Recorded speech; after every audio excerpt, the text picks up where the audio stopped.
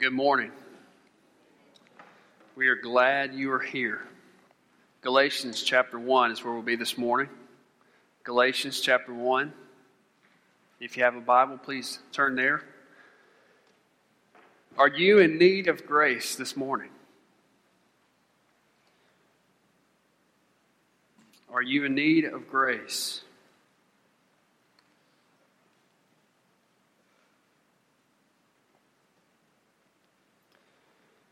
A few months ago, we went through the book of James, the entire book. And we saw, going through that book, that we should serve the Lord. We should get off the sidelines, get in the game. We should go all out, serve the Lord because of the gospel. Because He set us free, because He paid our debt, because we owe everything to Him, we need to get busy serving the Lord. It's kind of what believers do, is they serve. They serve the Lord. That's what you do. You love God, you love people, and you try not to worry about everything else. But the reason that it's really healthy for us to follow that up with the book of Galatians is because if we're not careful in our serving, we will begin to think that we are somebody, or we will begin to think that God is pleased more in us when we have a good week of serving the Lord.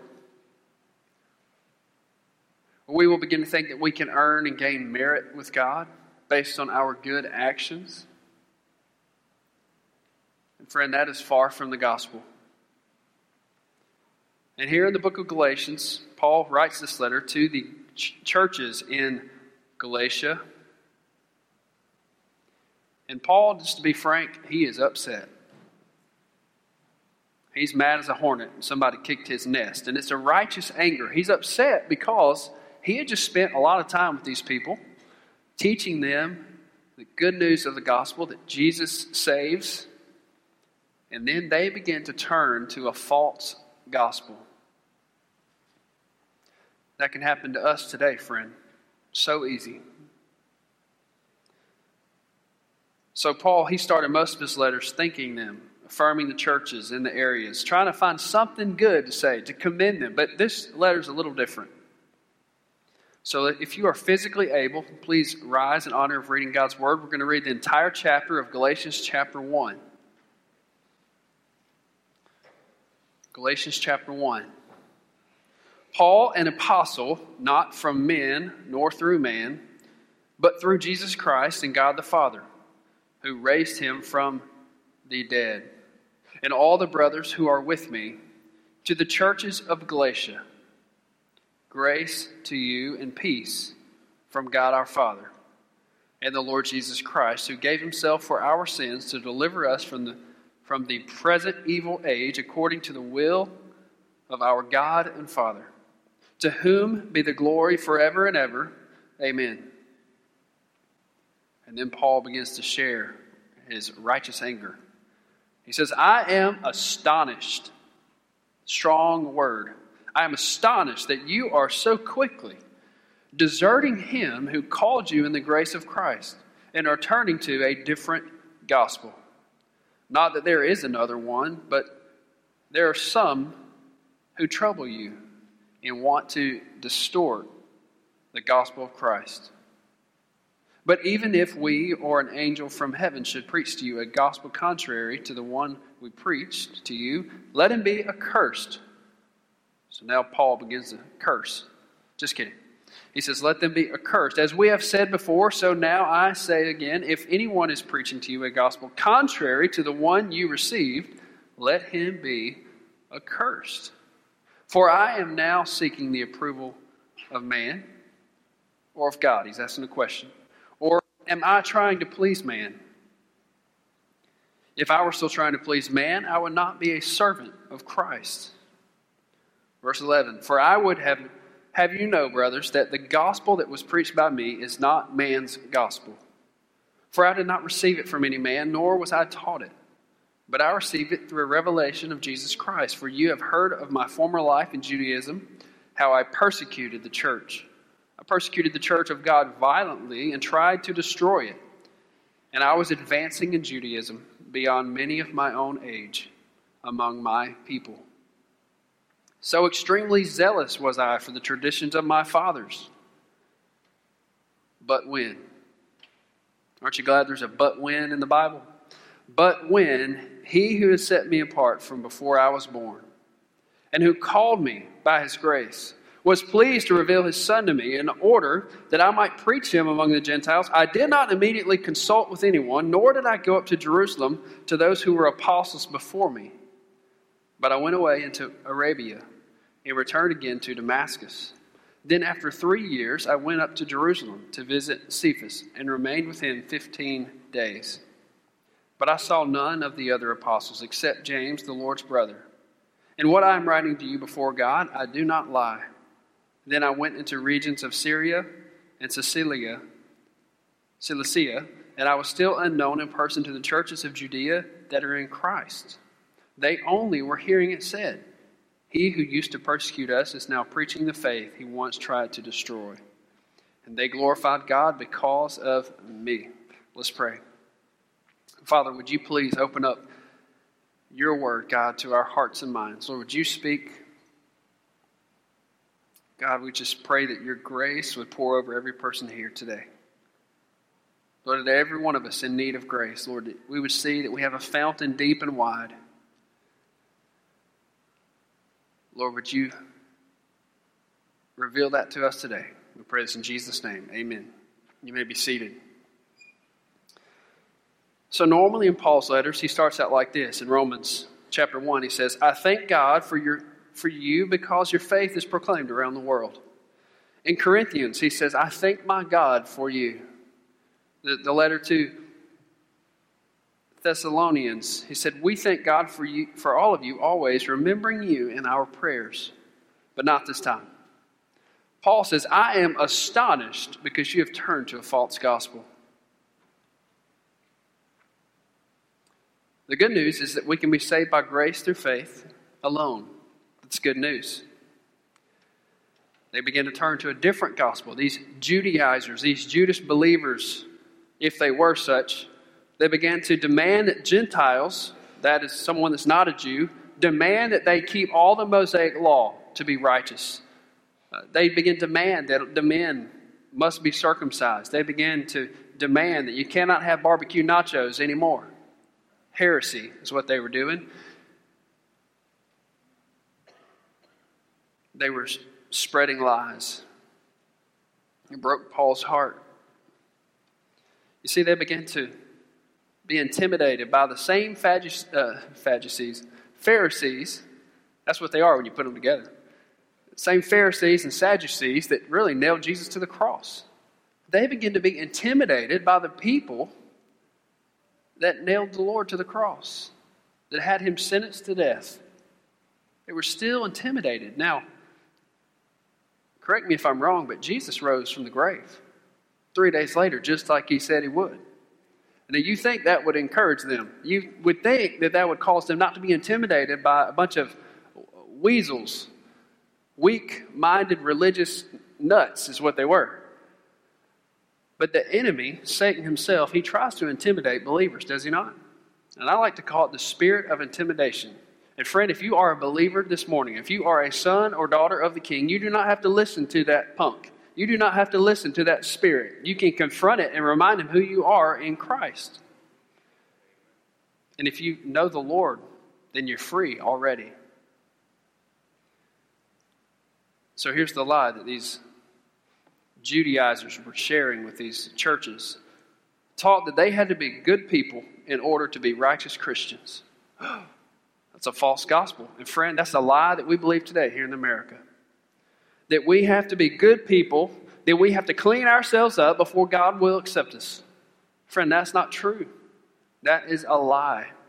And it's a lie that you and I hear every day from the enemy. Here's the good news. Here's the gospel. We become righteous Christians by believing in the good gospel. We become righteous Christians because of our faith. Why was Abraham credited to be a righteous man? Because of his faith. It wasn't because he had a really awesome beard with really cool beard oil and it just shimmered when the sun shone on it.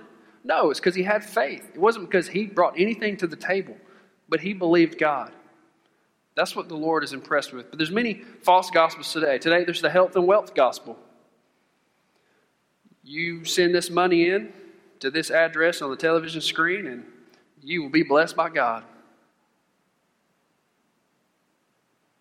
Benny Hinn, named fact, one time on a television set, he said, if you have a dead person in your house, which I don't know who does that, but maybe, and if you bring their casket and put it in front of your television and touch the television and touch the casket, that if you have enough faith, then your dead friend will come back to life.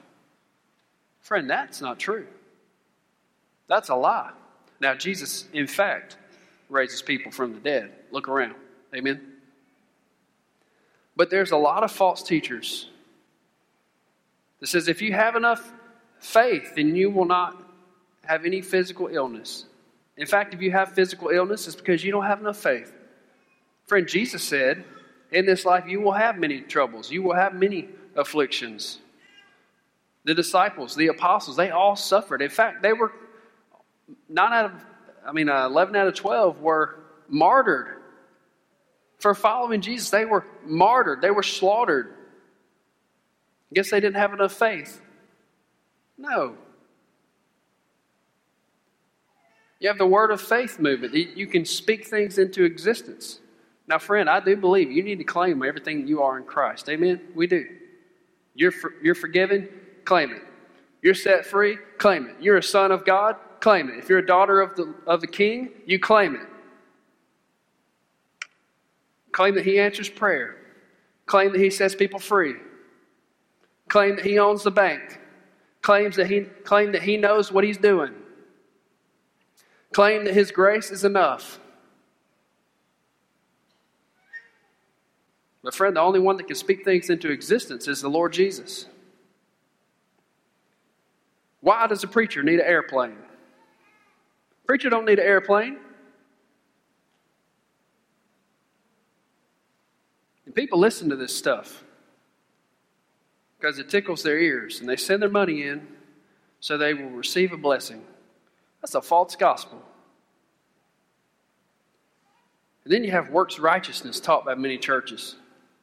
That if you let your good outweigh your bad, and if you say enough Hail Marys, you'll be fine. That's a false gospel. Mary was a sinner.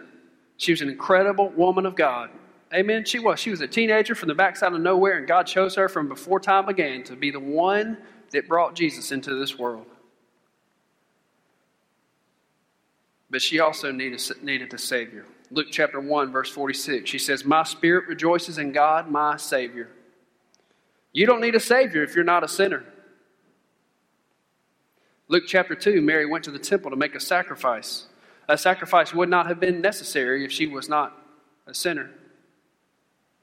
If she would have been sinless, no need to go up there to the temple and do any sacrifices. Mary was an incredible blessing to us all. She was a woman on a mission, and God gave her that mission as a young teenage girl. But even she called Jesus Lord. Then you have the false gospel and New Age spirituality. Oprah and Rob Bell are spreading this malarkey. That everybody's going to heaven, and that everybody will attain enlightenment whenever they finally realize that they are inherently good. Friend, that's a false gospel. It's not true. Begin to twist the word of God. There's a false gospel that if you go to church and be nice to people, you'll be okay and you'll go to heaven. If your good outweighs your bad. I don't know about you, but I hope that's not the case for me. Let your good outweigh your bad. Now here's the good news. Here is the gospel. Here's the clear, pure gospel. The Bible over and over teaches that salvation is by grace alone, through faith alone, in Christ alone, not the results of our efforts, baptism, confession to a priest, or any other work of man or woman. So Paul was broken heart. He started cursing. Look at verse 6. He says, "I'm astonished that you were so quickly deserting him who called you in the grace of Christ and are turning to a different gospel. Why are they prone to do that? Why are we prone to turn to a different gospel? I think because it makes us feel good. And we don't have enough faith. You see, we want to be our own justifier when we do bad. We want to make up for it on our own strength, because in America, that's how you operate. You pull yourself up by your bootstraps. You have to work hard. There's no such thing as a free lunch. You have to earn what you get, right? And so then when we blow it spiritually, as we do daily, and it breaks our heart. So then we try to make up for that on our own.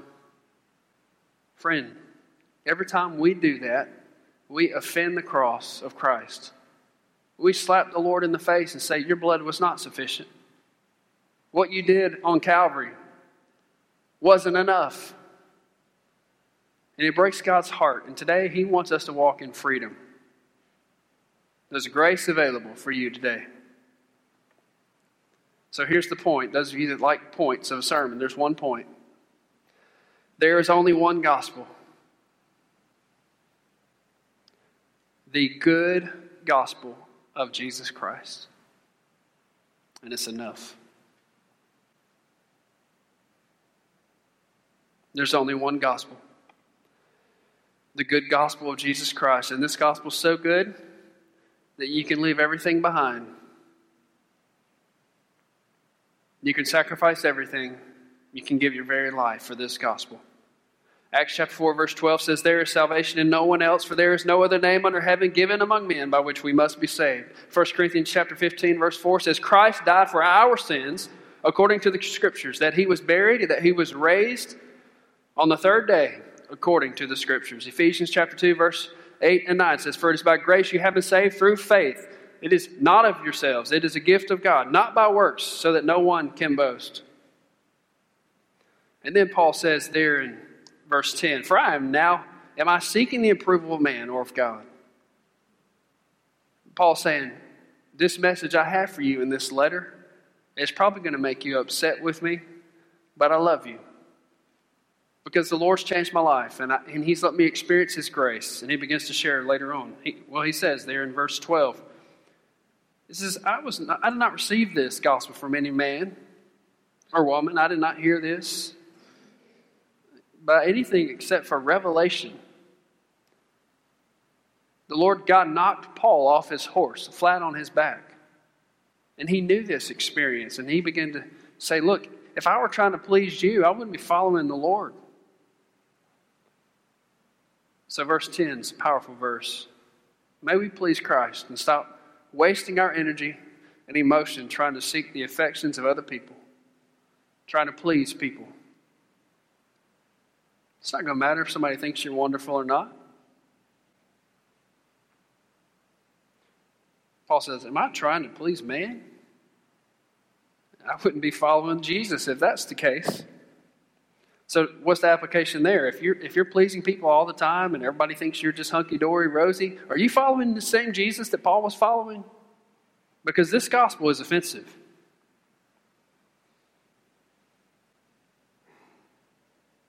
When was the last time your fellowship of Jesus Christ caused someone to be upset with you? We will not reach people on the Gulf Coast with the gospel of Christ if we want everyone to love us all the time. We want to be known as a church that loves, don't we? But we also want to be known as a church that stands on the pure gospel of Jesus Christ. We cannot water it down. We don't need to add to it. Great preacher Adrian Rogers says, Christians ought to do good works to others, but with those good works being accompanied by the gospel, but without those good works being accompanied by the gospel, all you will do is make the world a better place to go to hell from. So this morning, somebody in the house is resisting grace. Many days I resist grace, almost every day. What grace are you resisting today? In the book of Mark, a widow, she gave a few coins. And it was more valuable to Jesus than rich man's millions. Now, how do you think that made the major donors feel? They had given so much to the Lord. And many maybe with the right heart. But God poured out His grace on this lady. That doesn't make good sense. You accounting and banking people, it doesn't add up that she gave more. That's the gospel. We don't get what we deserve. And what we do receive, we didn't earn it. It's a gift. So the Lord decided to pour out His grace on this widow lady. And then at the end of Galatians chapter 1, and by the way, I'm so fired up about Galatians chapter 2 and Galatians chapter 3. It can change your life if you capture the truths in this book. But towards the end of chapter 1, basically Paul begins to make an argument, to make a case for his apostleship, that he indeed has been sent by God. And I guess he needed to make that case because so many people were attacking Paul. In the book of Matthew, Jesus told a story about a farmer who hired some help to work in the vineyards. Some started out early in the morning. Some came when they had a smoke break at 10 o'clock. Some came at lunchtime. Some came in the afternoon. And then a few scragglers showed up right there at the end and hardly broke a sweat. And guess what? They were paid the same amount. And everything was okay. Everything was peachy until it came time to pass out the paychecks. And they were upset. And they were mad at the master. And they began to compare their work to everybody else's work.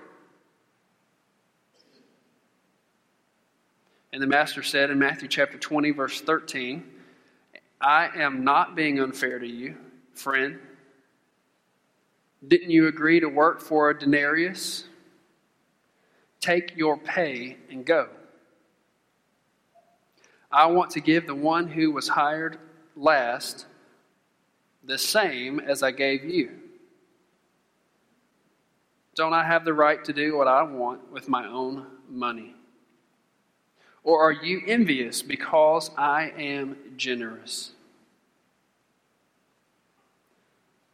That's the gospel.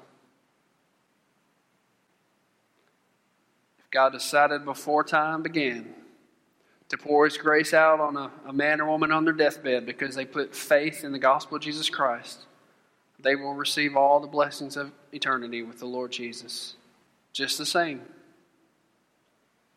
You don't believe that? Look at the thief on the cross. Jesus said, today, friend, you will be with me in paradise. He didn't have time to come off that cross and get baptized. He didn't have time to make it to the church house and tithe. He didn't have any time to clean his life up, to learn how to stop cursing, to learn how to stop doing all the things that he had been caught up in. But he simply had a little bit of faith in a great big God that changed his life. And he went from death to life in that moment. But this story here in the book of Matthew, it goes against modern business leadership practices. You don't motivate your employees by being unfair. You motivate them by being fair. If this business owner lived in America today that gave out the denariuses, he would be sued for not giving everyone the same opportunity. And the owner decided to pour his grace out on the scragglers. This morning, I'm glad we have a God that pours His grace out on the scragglers, aren't you? You see, it was His vineyard. It was His vineyard. It was His money, and He had every right. Today, this morning, we are in God's vineyard.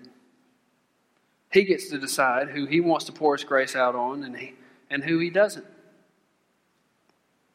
Jesus said, the first shall be last, the last shall be first. The gospel of grace this morning is not something that we earn. It's given. Christmas is coming up. Beautiful picture of the gospel. You sit around the Christmas tree and you pass out gifts.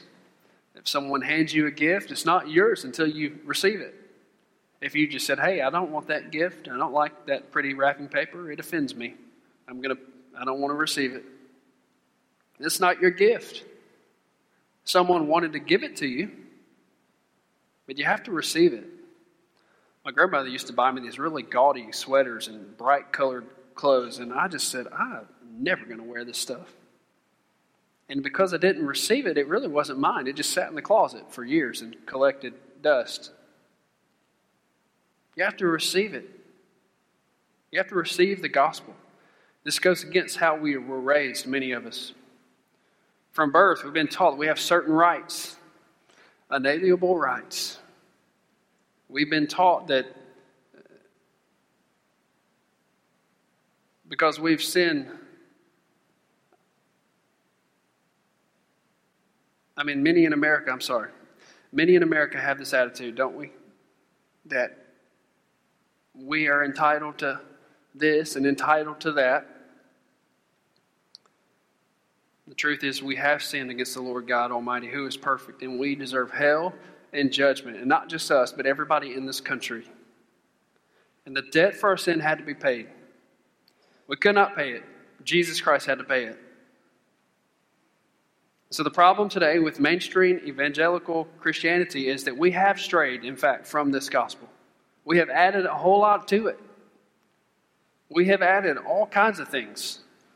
That you have to do this a certain way, or you have to do that, or you have to dress a certain way, or you have to know all the lingo to really love the Lord. And that's just not true. Paul says, let them be accursed, those who add to the gospel. Because it's not the pure gospel. It's not true. It's not pure milk of the gospel. It's tainted. It's kind of like, if you drink whole milk and then you taste something different, it's not even close, right? Now, for half of you, that illustration is not going to fly, so I should have never brought it up.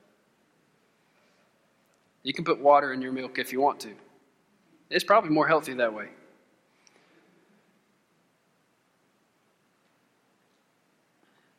But by accepting the punishment of our sins upon his body, Jesus fulfilled the law. God found a way to forgive. I'll share a quick story from Philip Yancey in his book, What's So Amazing About Grace. It says, in the movie The Last Emperor, the young child anointed as the last emperor of China lived a magical life of luxury. And at his beck and call, he would have 1,000 servants at his command to do whatever he needed. And so his brother asked, what happens when you do wrong? He said, when I do wrong, someone else is punished. To demonstrate, the boy broke a jar, and one of the servants is beaten. This morning, the gospel of Jesus Christ is reversed. It reverses this ancient pattern. When the servants erred, that is us, the king was punished. Grace is free to us only because the giver himself has borne the cost. So no, grace is not free. It's not cheap. It's very costly. And Jesus Christ went to the cross. He said, no one takes my life, but I lay it down for my sheep. Brennan Manning shares a story of an Irish priest. An Irish priest that was on a walk, and he sees an old peasant kneeling down by the side of the road praying. Impressed, the priest says to the man, you must be very close to God. The peasant looks up from his prayers. He thinks for a moment, and then he smiles. Yes, he's very fond of me. This morning, the Lord is fond of you. Do you know that? He's proud because you're his. He loves you. You are on his refrigerator. He loves you more than you know. In sports, in order to win, you have to make the shot in the second half. In the World Series, you have to hit the base hit in the bottom of the ninth to bring the scoring run across home plate. In football, you have to make that first down to put the game away. Not with Christianity. You simply have to accept this amazing grace purchased by Christ. You don't have to make the shot. You don't have to have what it takes. In fact, you don't have what it takes.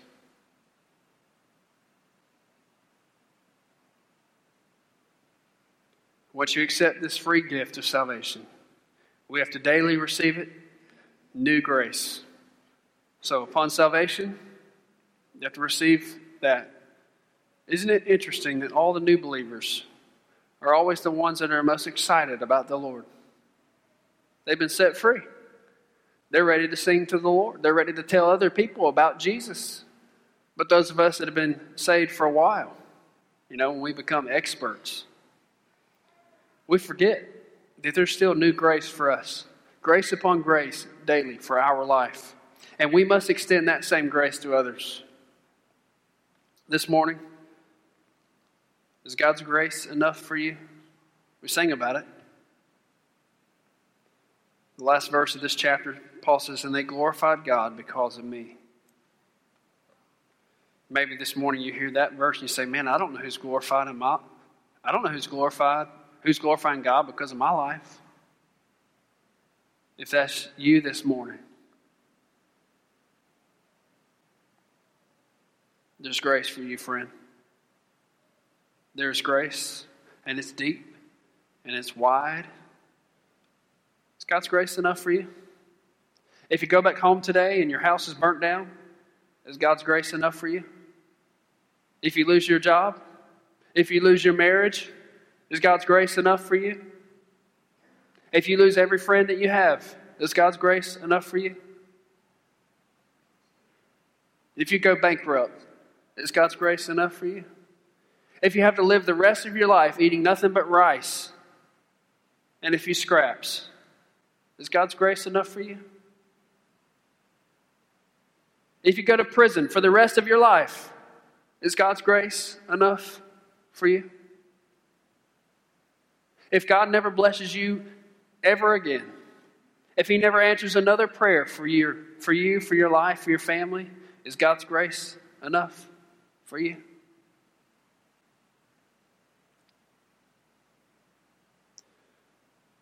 There's a couple named Todd and Kathy Toe, and they go to North Hills Baptist Church in Wiggins, Mississippi. And 10 years ago, their youngest son, Anthony, was diagnosed with leukemia. And their faith never wavered. A year and a half later, their oldest son, Daryl, was diagnosed with the same type of cancer. As Anthony battled cancer, the oldest son, he eventually lost his leg. He received a bone marrow transplant at the age of 6. And at the same time, they had been traveling back and forth from the hospitals in New Orleans and Mobile. And then both of the cancer was in remission for a few years, and they were so excited. And then in 2014, their youngest daughter, Savannah, was diagnosed with the same acute leukemia as her two brothers. All the treatment and visits to the hospital started again. 2 years into Savannah's treatments, Daryl came complaining of back pain, which was eventually diagnosed as his cancer had returned.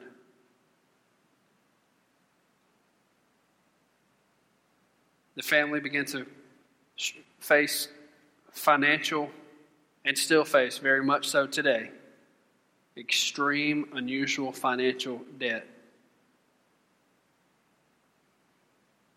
As treatment for Daryl, the oldest son, was scheduled to begin, became septic.